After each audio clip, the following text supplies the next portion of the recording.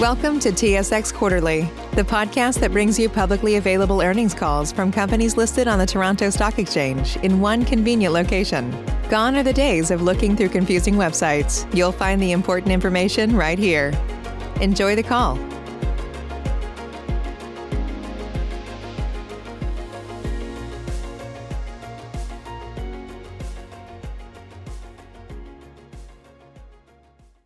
Bonjour, mesdames et messieurs.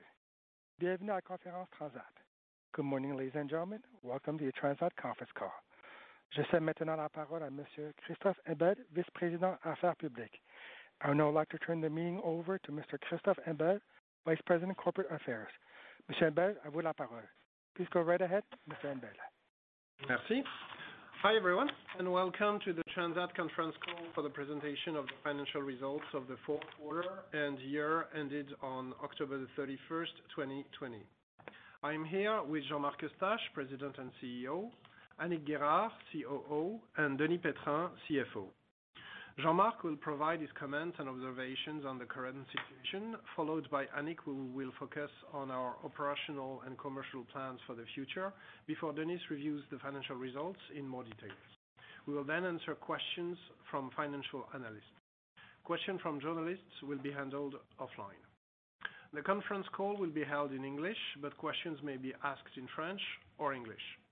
As usual, our investors presentation has been updated and is posted on our website in the investors section.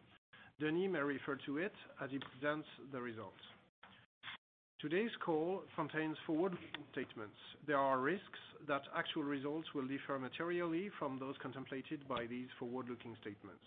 For additional information on such risks, we invite you to consult our filings with the Canadian Securities Commission. The call also contains certain forward-looking statements concerning a transaction involving the acquisition of all the shares of the corporation by Air Canada. These statements are based on certain assumptions deemed reasonable by the corporation, but are subject to certain risks and uncertainties, several of which are outside the control of the corporation, which may cause actual results to vary materially. In particular, the completion of the transaction with Air Canada will be subject to customary closing conditions, including shareholders and regulatory approvals, particularly authorities in Canada and the European Union. These approval processes are ongoing, and the details of the transaction with Air Canada will be discussed in a few minutes. Forward-looking statements represent Transat's expectations as at December the 11th, 2020, and accordingly are subject to change after such date. However, we disclaim any intention or obligation to update or revise any forward-looking statements, whether as a result of new information, future events, or otherwise, other than as required by law. Finally, we may refer to IFRS and non-IFRS financial measures. In addition to IFRS financial measures, we are using non-IFRS measures to assess the corporation's operational performance. It is likely that the non-IFRS financial measures used by the corporation will not be comparable to similar measures reported by other issuers or those used by financial analysts, as their measures may have different definitions.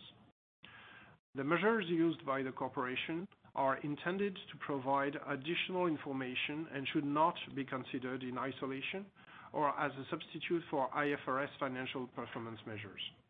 Additional information on non-IFRS financial measures, such as their definition and their reconciliation with the more comparable IFRS measures, are available in our annual report. With that, let me turn the call over to Jean-Marc for his opening remarks. Good morning, everyone. I am not going to dwell too long on our financial results per se. You have seen them. Our revenues are down 96% year on year for the quarter and 56% for the entire year. Our net loss attributable to shareholders is very close to $500 million, and our net adjusted loss is $355 million.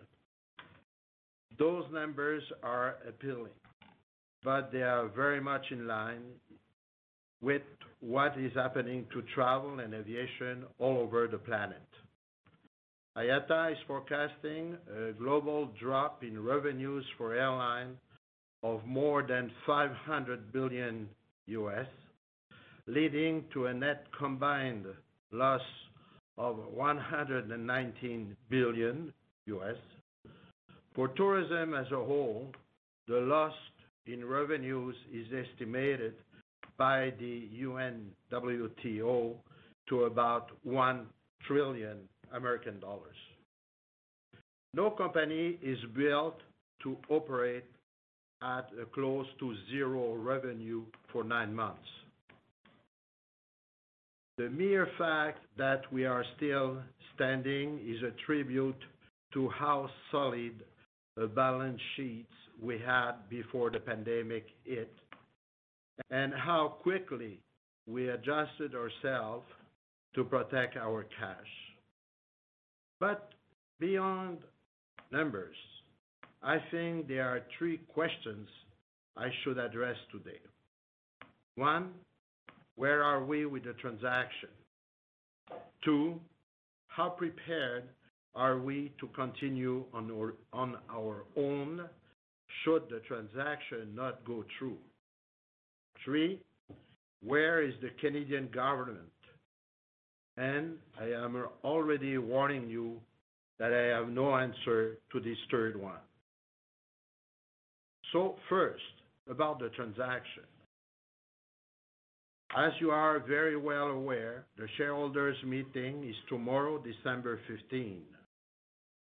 Our board and its special committee have reiterated their unanimous recommendation that the revised arrangement with Air Canada is in the best interest of Transat and its stakeholders, and it's fair to Transat shareholders, and unanimously recommend that the shareholders approve the arrangement.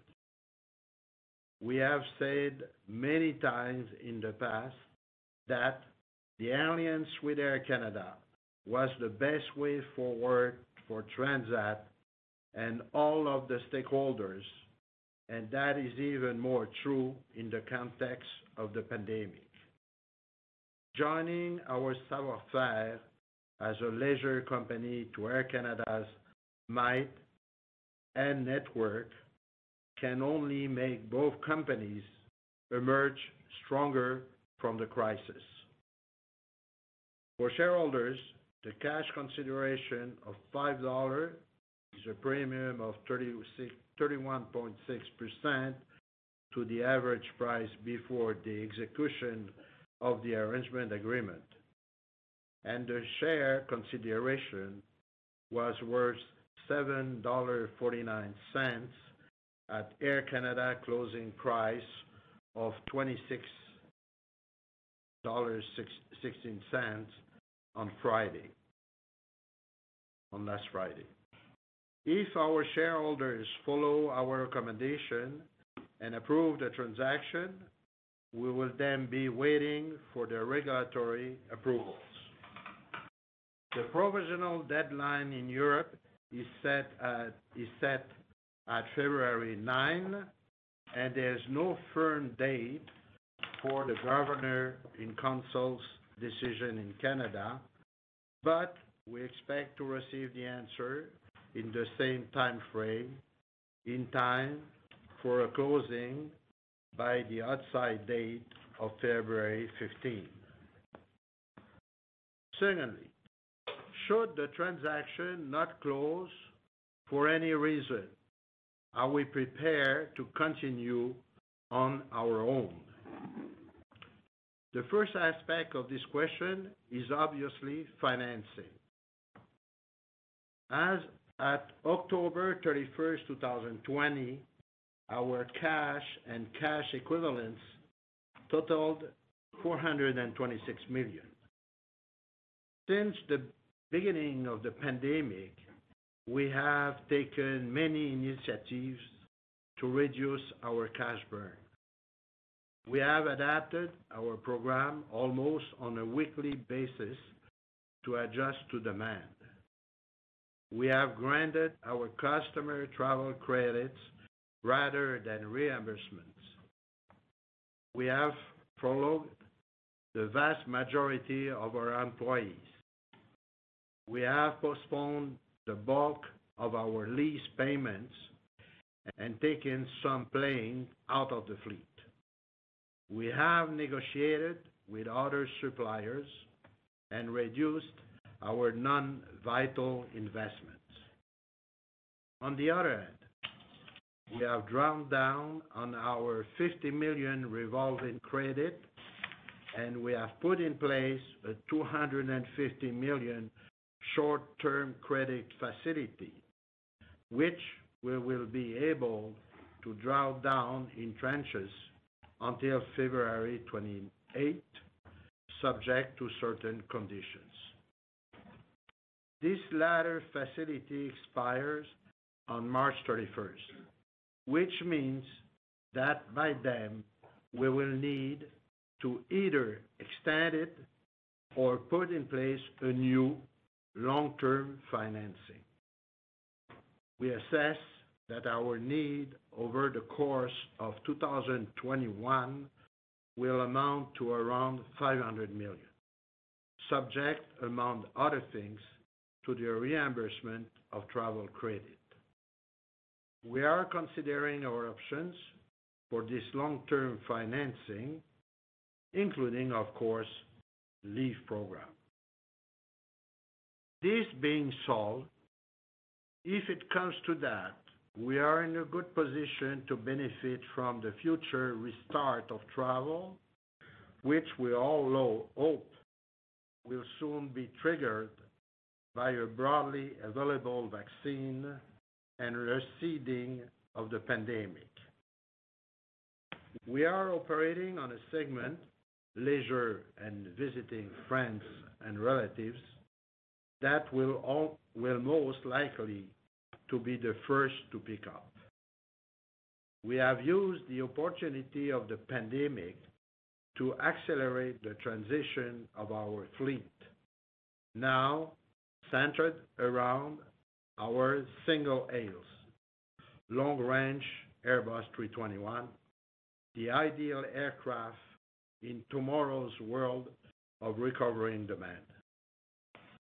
They will be completed by a reduced number of wide-body Airbus 330 for the most popular routes, with cockpit commonality between the two types. We have, in the past few years, made huge progresses in our revenue and network management, as was demonstrated by our results in the first 4 months of the year. We were on track to enhance profitability, and we will benefit from that once the demand is back. Our resilience, our nimbleness, and the good relations we have always enjoyed with our employees groups, unionized or non-unionized, will allow us to adapt to the new environment and emerge in a satisfying position once we are over the lowest point of the crisis. Third question, where is the Canadian government, and why is not acting more resolutely to support his aeronautics and airline industry in this unprecedented situation? I have to say it impossible to comprehend. Canada enjoyed a very robust aeronautics industry and several healthy airlines, more than so than many other countries.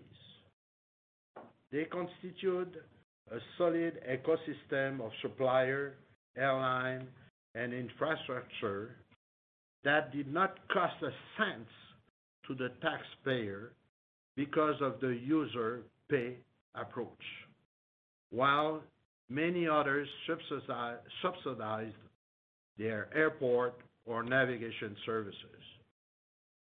This provided many well-paying jobs in Canada and especially in Quebec, and was very instrumental in economic development in the global world, while helping the tourist industry flourish in the country.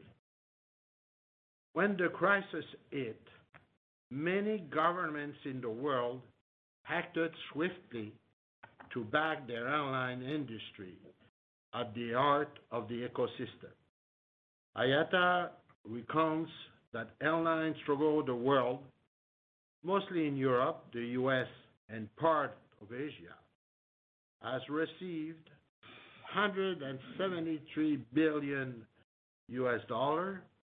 and counting. That has allowed airlines to maintain a certain level of activity and prepare for the future, while reimbursing their customers for flights canceled during the pandemic. This goes to major carriers like in the U.S. airline,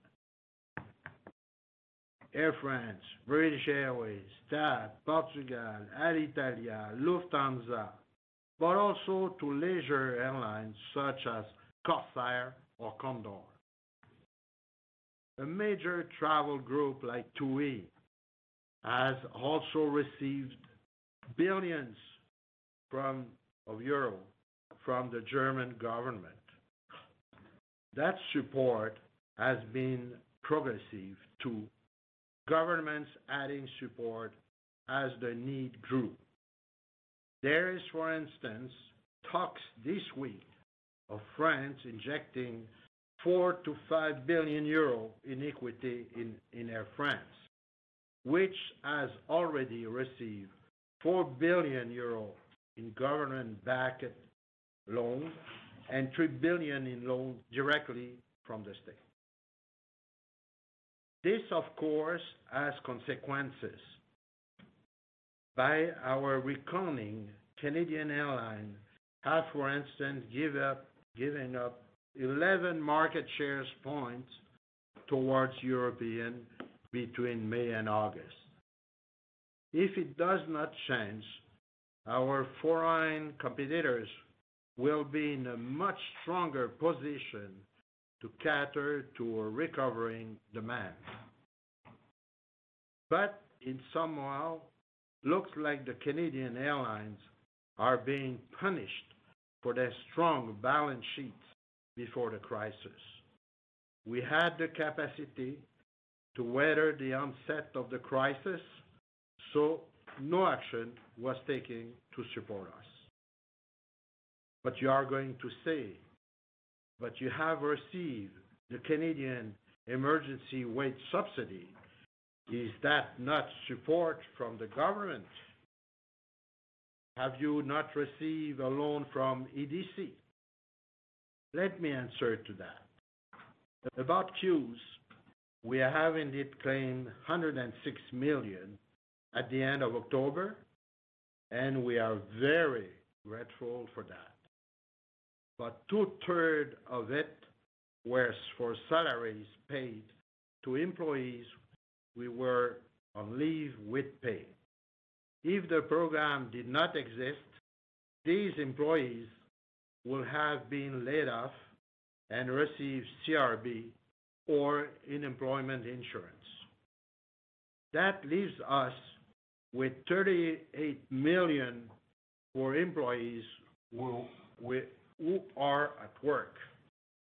Already something, but not much in comparison with what is needed and provided to others. As for the financing that we have put in place, EDC has indeed been part of it, and again, we are grateful. But as I said, that is a short-term loan arranged by a private bank at market rates, not preferential one, which means high rates in the current circumstances. And we are not told that having taken it may be an obstacle to subscribing to LEAF. We have been very disappointed to say that the least not to hear anything about our industry in the fall economic statement. On November 8th, Minister Garteau issued a statement saying that the air sector cannot respond to these challenges on its own, given the unprecedented impact of its operation. We cannot agree more. He continued by stating that the government anticipated beginning discussion next week. A month has elapsed since then, and we're still waiting for a phone call. When other countries react months ago, time is now the essence. To continue and to summarize before we move on, to elaborate on our operations and our financial result, the absolute desolation that COVID-19 has sown across the aviation industry has not spared Transat. However, there we are, ready for a restart, now that the promise of a vaccine shines, the first light at the end of the tunnel. We still believe that the best way forward is the transaction with Air Canada, and we encourage our shareholders as well as the regulatory bodies to approve it. But should that not be the case, we are also ready to rebuild on our own. And we hope that in either case, our government understands that is at stake here and will step up to the challenge. With that, I will pass the mic on to Annick for an overview of operations. Thank you. Thank you, Jean-Marc. So after having seen the worst for our industry, we are finally starting to see some positive in front of us. We see promising initiatives that are being led by the province of Alberta and now Ontario in collaboration with the Government of Canada and the Public Health Agency regarding science-based arrival testing programs at Calgary and Toronto airports, which goal is to reduce quarantine. The other, of course, encouraging news is clearly around the vaccine and the vaccination campaign that is starting this week in Canada. With that, we remain confident that the upcoming year will be stronger than 2020. Difficult to do worse. In addition, according to recent surveys, consumers' confidence towards travel is slowly improving, especially around international travel. So in the short term, we need to continue our semi-hibernation, and as Jean-Marc described, we take every possible means to protect our cash flow. Over the upcoming weeks, we will still operate around 20 routes on a weekly basis. Our current program represents a reduction in capacity that varies between 85 to 90% versus same time last year. Our load factor continues to show better results than the industry, even if it remains far from figures we are used to seeing. As an indication, we closed the month of November at 58% load factor, whereas the industry was on a 43% average load factor for the international market. We continue to carefully adjust the capacity on an ongoing basis to optimize our results.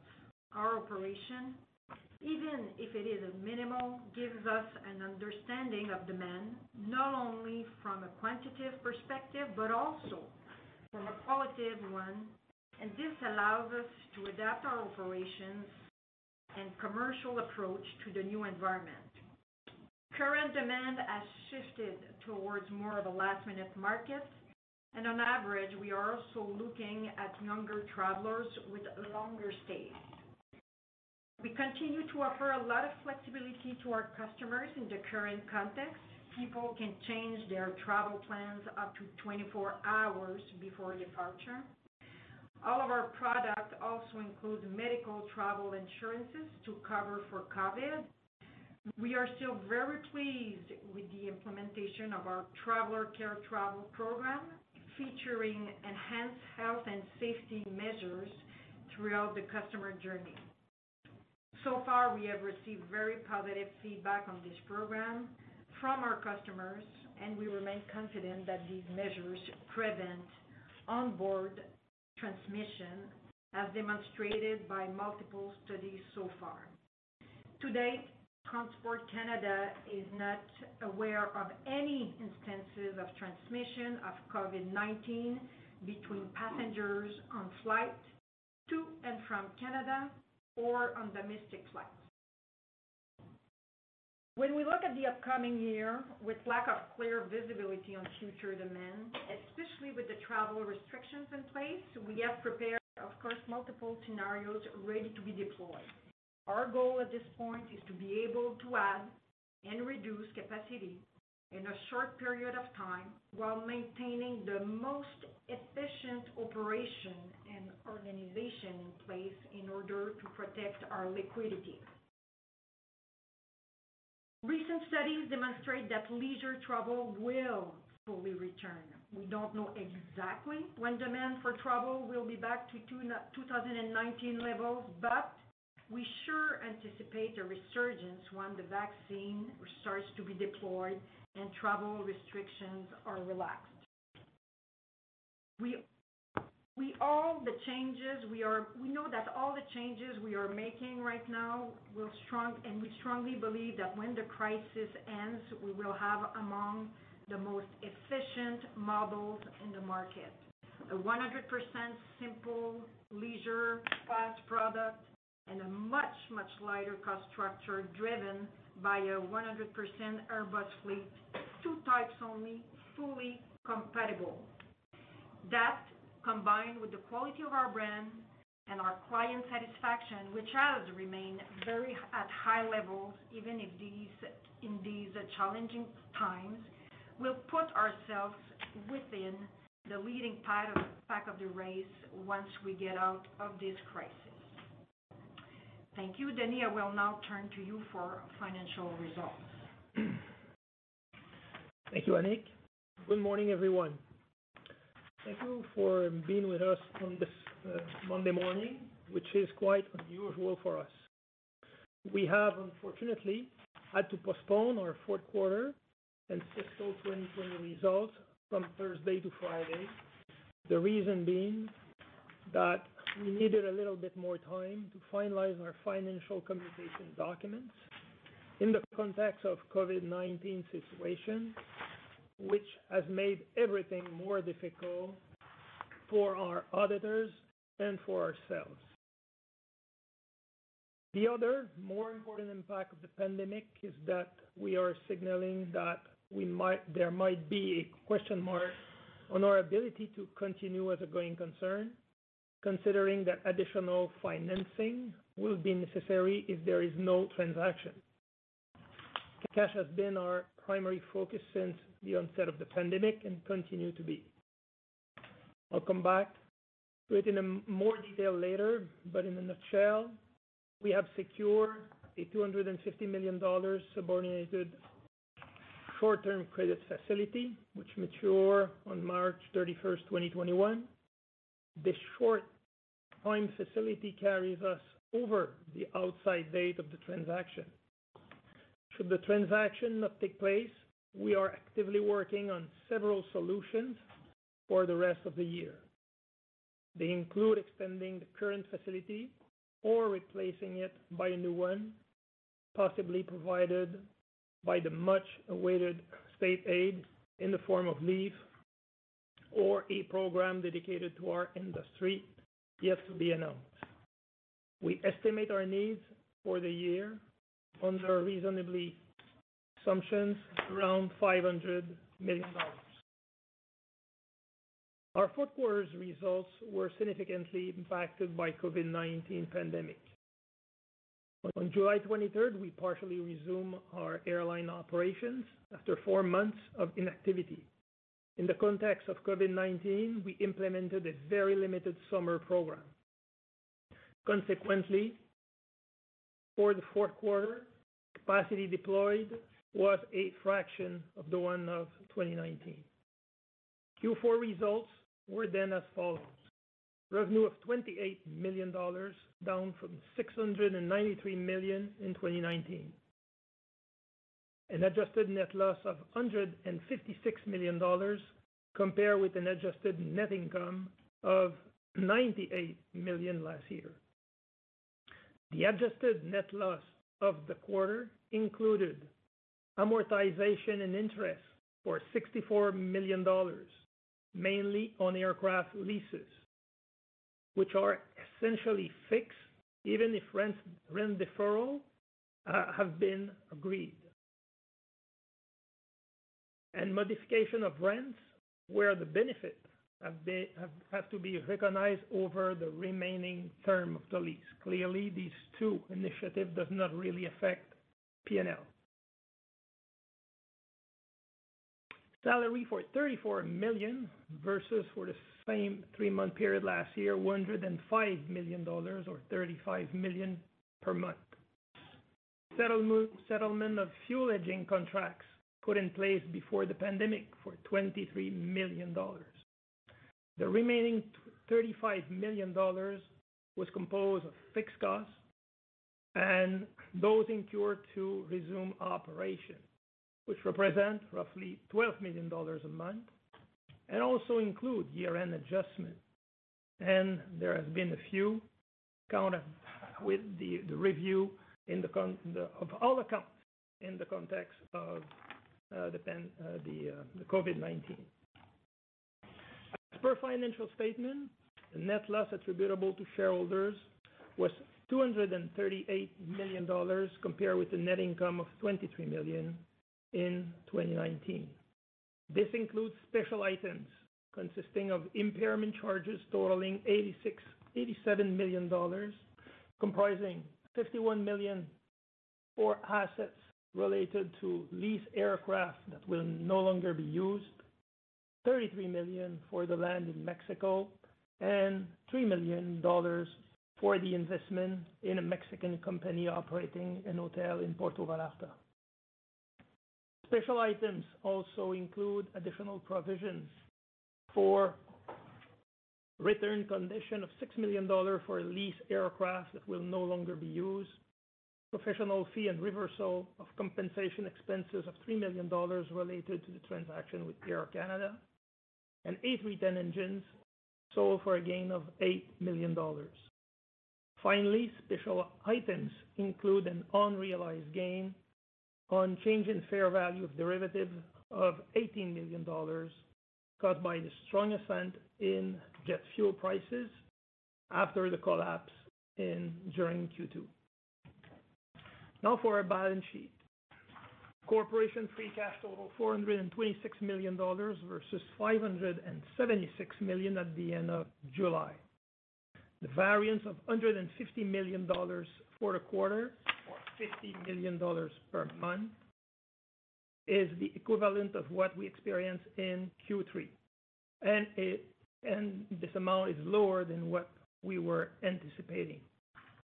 Excluding the settlement of hedging contract for the period, the cash burn was $43 million per month on average, and include fixed costs, salary, aircraft rent paid, and others. And also variation in other working cap items like payment to supplier or reimbursement to client. Cash interest or otherwise reserve total $252 million at the end of the year. The deposit for future travel stood at $609 million as of October 31st. Of the deposit for future travel, travel credit vouchers granted to customers in compensation for flights canceled due to COVID-19 pandemic amounted to $532 million. Long-term debt stood at $50 million and lease liabilities at $854 million, which includes 6 A321neo long range. Off-balance sheet agreements, excluding agreements with suppliers, stood at $872 million as of October 31st, mainly related to the 11 Airbus A321neos to be delivered, of which one has been delivered mid-November. During the quarter, we have continued to implement decisive financial measures aimed at preserving our cash. As said in our press release on October 9, 2020, we have put in place a $250 million subordinated short-term credit facility with National Bank of Canada as lead arranger, which remains unused to this date. Should the transaction not be completed, efforts are underway with our bankers and the various levels of government to secure financing to cover needs estimated to $500 million for the year 2021. Negotiation with aircraft lessors have also continued as we managed to terminate 4 aircraft leases after year-end.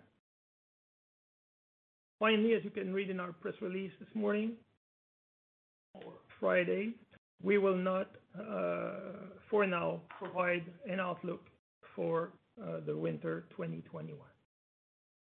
We will now proceed with your question.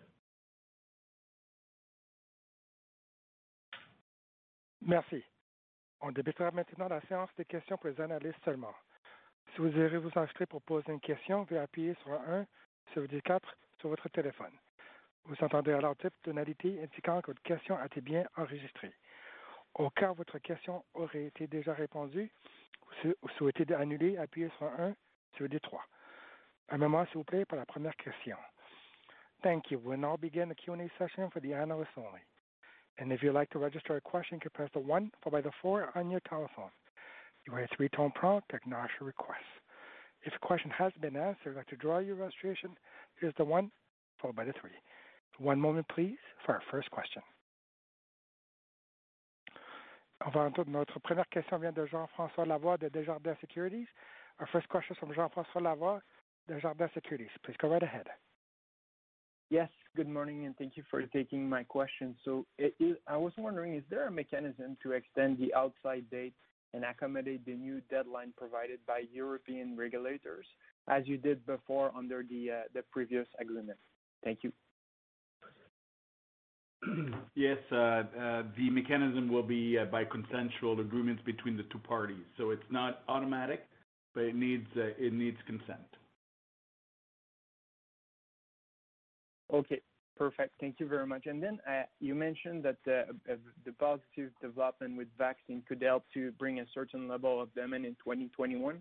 So I'm curious if you have seen a certain material change in bookings for the summer of 2021 over the past month as these positive developments came in.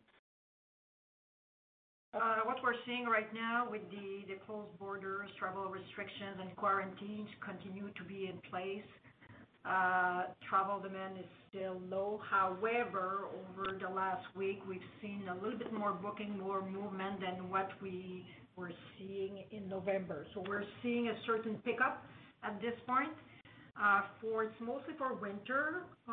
It's still slow for summer. So summer is, since we have a late booking pattern right now, we are not expecting to see summer bookings before a few weeks, a few months. But we remain confident with the distribution of the vaccine that these bookings will pick up. Okay, thank you for the call. And when you look at the new bookings that are comes in, the certain pickup you mentioned, are those bookings more related to people that have travel credits, or there's also a mix of new clients in there? We see a mix. Within those bookings, about 30 of customers are booking with credit vouchers, 70% are new clients. Okay, perfect. Thank you. And then the last one for me, I was wondering if you could provide an update on how revenues are shaping up so far in Q1, now that we're about halfway through the quarter, and how does it compare with Q4? Thank you very much. Like you saw in the press release, we will not comment on the outlook for the rest of the winter, and the level of booking at this point, we've been in in the pandemic, is reflected in our customer deposit. Then we'll adjust with the demand our program.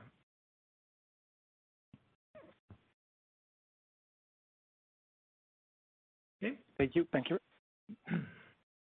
very much. On passe à notre prochaine question qui vient de Kevin Chiang de CIBC World Markets. Our next question is from Kevin Chiang from CIBC World Markets. Please go right ahead. Good morning, and thanks for taking my questions here. Maybe just first off on the cash burn in the quarter, about 50 million a month average, similar to Q3.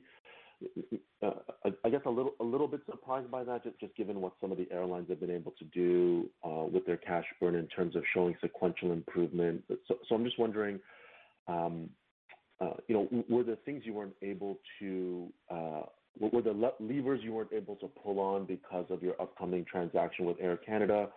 And if it wasn't for that transaction, is there a sense of maybe what you could have reduced that cash burn further by, or was this 50 million a pretty clean number with or without the transaction expected in February?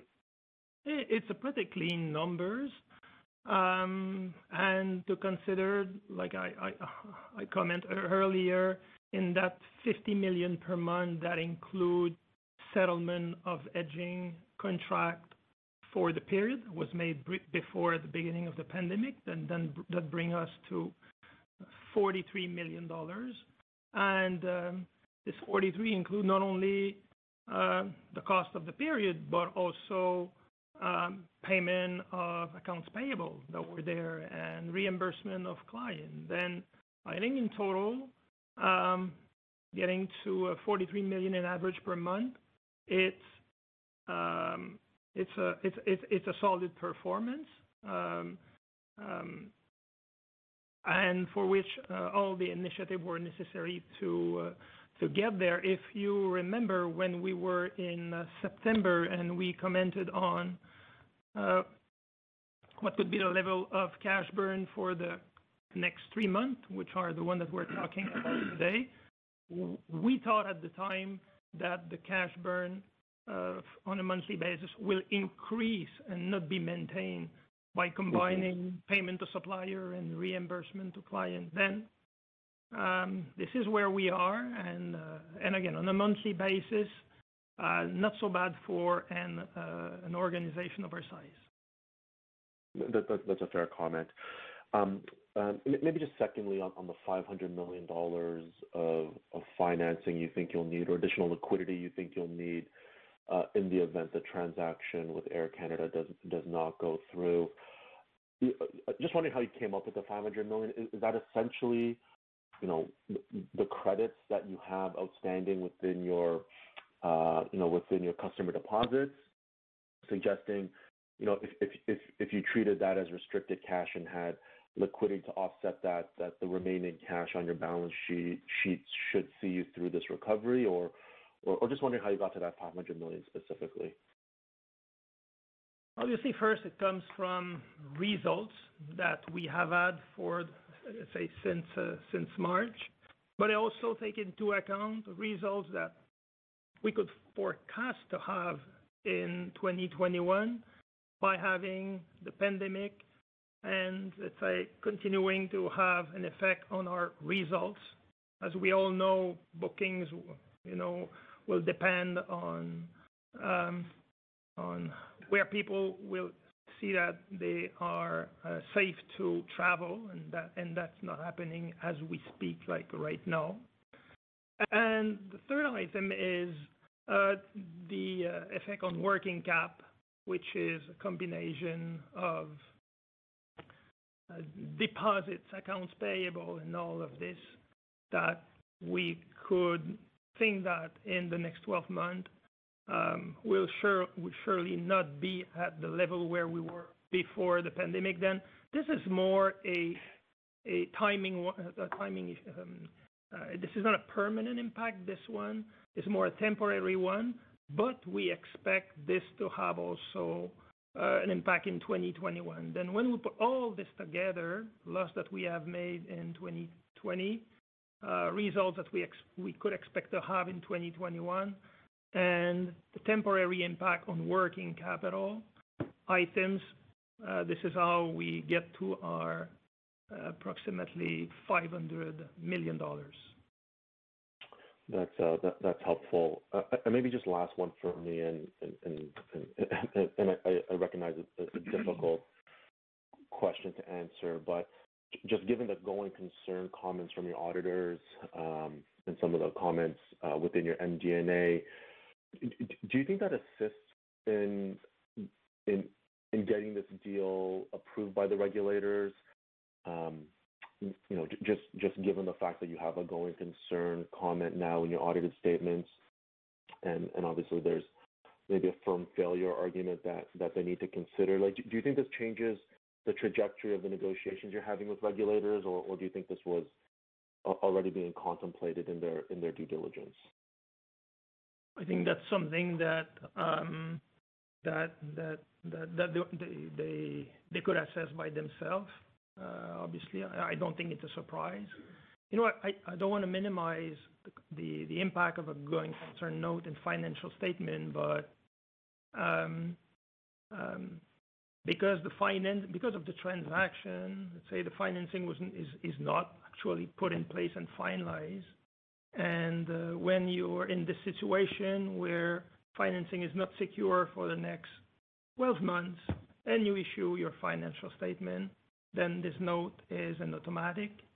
Then this is why we are getting this in our financial statement. Then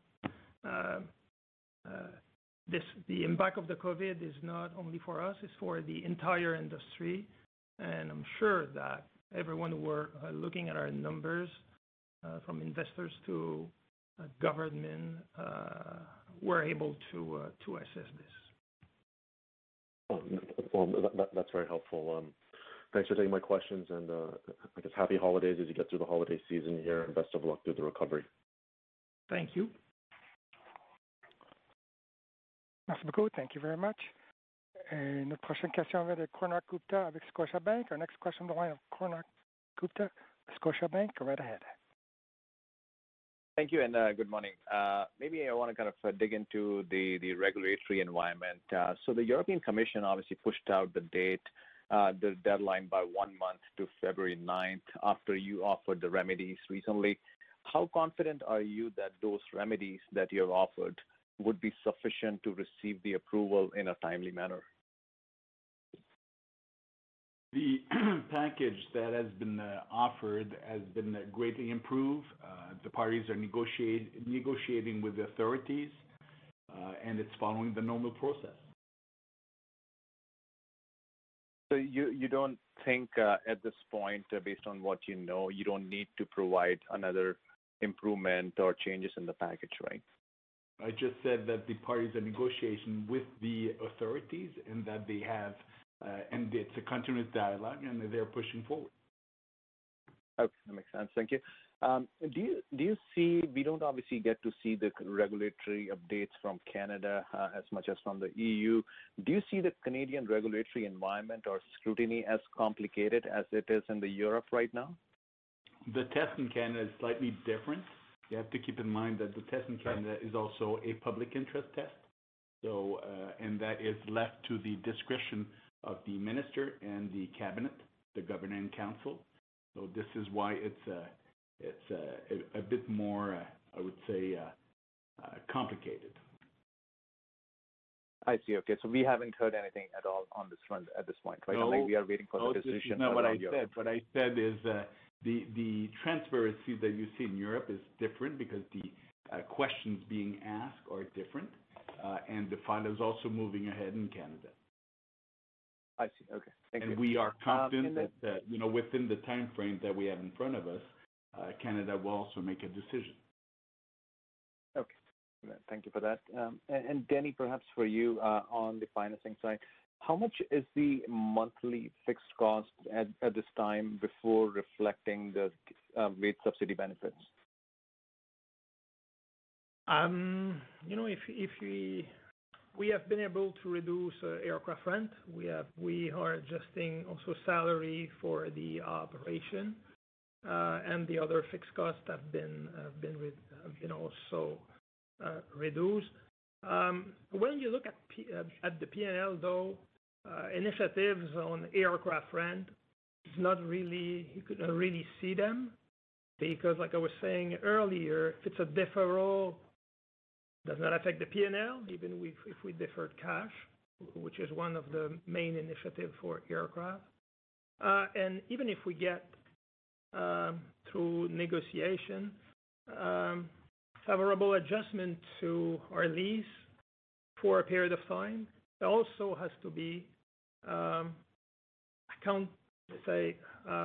recognized over the term of the lease and not over the period which it was to cover. Then, example, you get a reduction in your rent. Let's make it simple, to 0 for 2 aircraft for 6 months. Then this will have to be recognized over the term of the lease, and let's assume for a second that it's a 10-year lease. And again, on the P&L, you don't see really the impact. Then, depending if you look at P&L or if you look at the cash that we are using included in the cash burn, the answer is very different. No, absolutely. But what I was trying to look for is without looking into the lease payments, let's say at this point, just the kind of fixed costs for the company on the P&L. Where would you put that number before the lease payments? I would say 25 million per month. 25 million per month. Yep. Okay. Perfect. No, thank you for that. And on the lease payment, can you help us understand? You have deferred, obviously, some lease payments so far for the last several months. Where is that? What is that amount of deferred lease payment at this point? If you look at the balance sheet, it's included in the short term in the line obligation,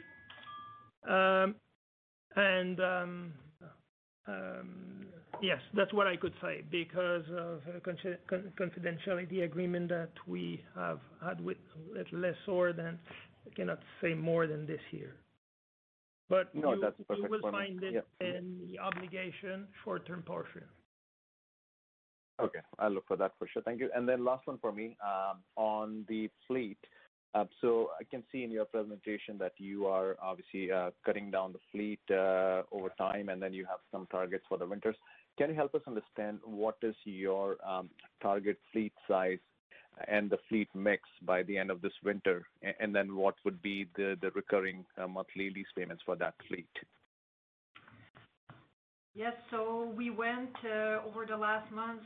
If we look at the A330s, we went from having 20 of those aircraft, and we are now at 15, and our ultimate goal is to move to 12. So we're still negotiating on those.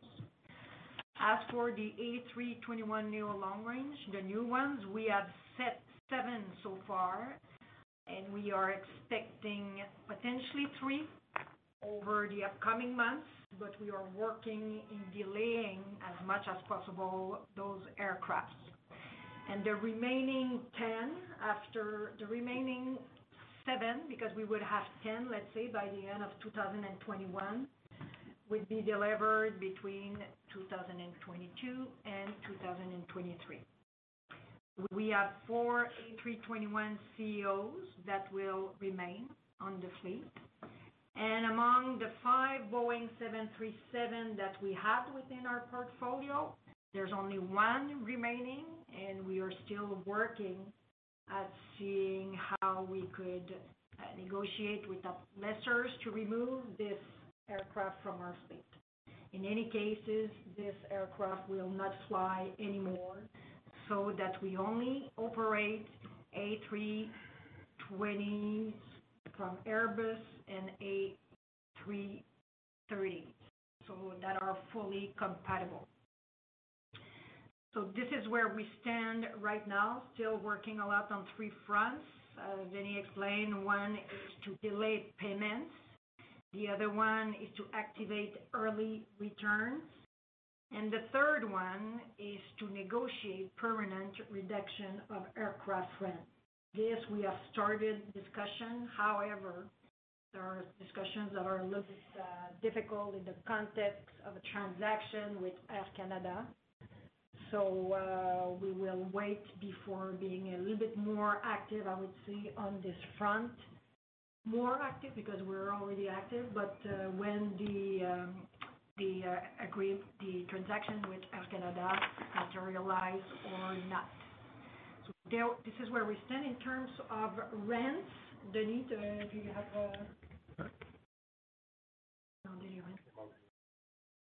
monthly rent? No. Okay, so we are not able, because it's moving so much, so that we are not able to provide you with the specific rents right now that we are paying and we will pay in the upcoming months. Okay, thanks for that. That's great color. I appreciate it. Thank you so much, and happy holidays for you guys. Thank you. Merci beaucoup. Thank you. On procède à la prochaine question sur la ligne de Mona Nazir, Laurentian Bank. Our next question on the line, Mona Nazir of Laurentian Bank. Go right ahead. Good morning. I just wanted to state firstly, I do fully appreciate your comments. I understand that the situation is extremely challenging and commend your work thus far. Thank you for taking my questions. I just have two very brief ones. So first is a clarification. I'm just wondering, so you drew down the $50 million in its entirety, but you have not tapped into the $250 million as of yet, if I heard correctly? Absolutely, you're right. Okay, perfect. And so would it be safe to assume then that you anticipate drawing down perhaps fully before the February 28th date, I believe it was? I would say not necessarily. Not necessarily. It will depend on where our cash position is, and and there are, like we mentioned also in our different communication, there are also conditions associated with this facility. Then we will draw down what's necessary to be drawn down by that date. Okay. And then secondly, I understand the board's unanimous support for the offer along with a significant shareholder that's spoken out.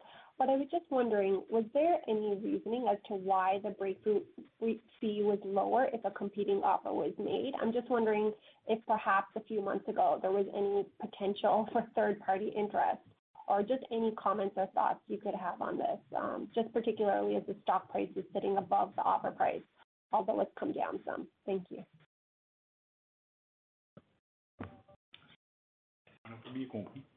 Mona, could you ask your question again? We had noise on the line. Sure. Well, yeah. I understand break fee, but just to. Yeah, that's okay. It was just reasoning. So the breakthrough is lower if a competing offer was made, and so I'm just wondering if perhaps a few months ago there was third-party interest or any potential. It's just really, why the stock price is trading above the $5 offer price, although it's come down some. And I stated at the beginning that I do understand the board's unanimous support for the offer along with a significant shareholder. I think, Mona, it's really related to the fact that shareholder have the choice of taking $5 or getting shares of Air Canada at a rate that is conversion that is already specified. That was at the 17.47. Then we could assume here that shareholders will take share and not the $5. And if by using the close on Friday, instead of getting $5, they will receive a value of $7.49 of shares of Air Canada. And I think it's mostly this that drives the increase in above the $5. Okay, that's helpful. Thank you. That's it from me. Merci beaucoup. Il n'y a plus de questions en ligne. We have no further questions on the line. Please continue with any closing remarks. So thank you, everyone. And let me just remind you that our first quarter results will be released on the 11th of March 2021. And with that, thank you very much and have a good day. Merci beaucoup. Cela conclut la conférence téléphonique d'aujourd'hui. Nous remercions de votre participation et nous vous demandons de maintenant raccrocher. Merci beaucoup et passez une bonne journée à tous. And that does conclude the conference call for today. We thank you for your participation. If you disconnect your lines, have a good day, everyone.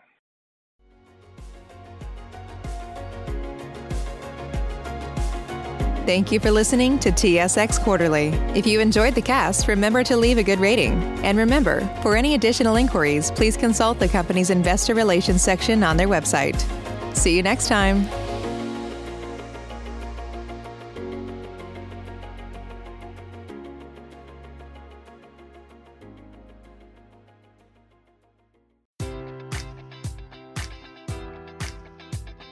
Enjoy all your favorite sports like never before at BetMGM. Sign up using code Buckeye and receive up to $1,500 back in bonus bets if you don't win your first bet. When you register with BetMGM, you'll get instant access to a variety of parlay selection features, live betting options, and the best daily promotions in the business. And with BetMGM at your fingertips, every play and every game matters more than ever. Place your money line, prop, or parlay bets with the king of sportsbooks today. Sign up using code Buckeye and receive up to $1,500 back in bonus bets if you don't win your first bet. BetMGM and GameSense remind you to play responsibly. 21 plus and present in Ohio, subject to eligibility requirements. Rewards are non-withdrawable bonus bets that expire in 7 days. Gambling problem? Call 1-800-GAMBLER in partnership with MGM Northfield Park.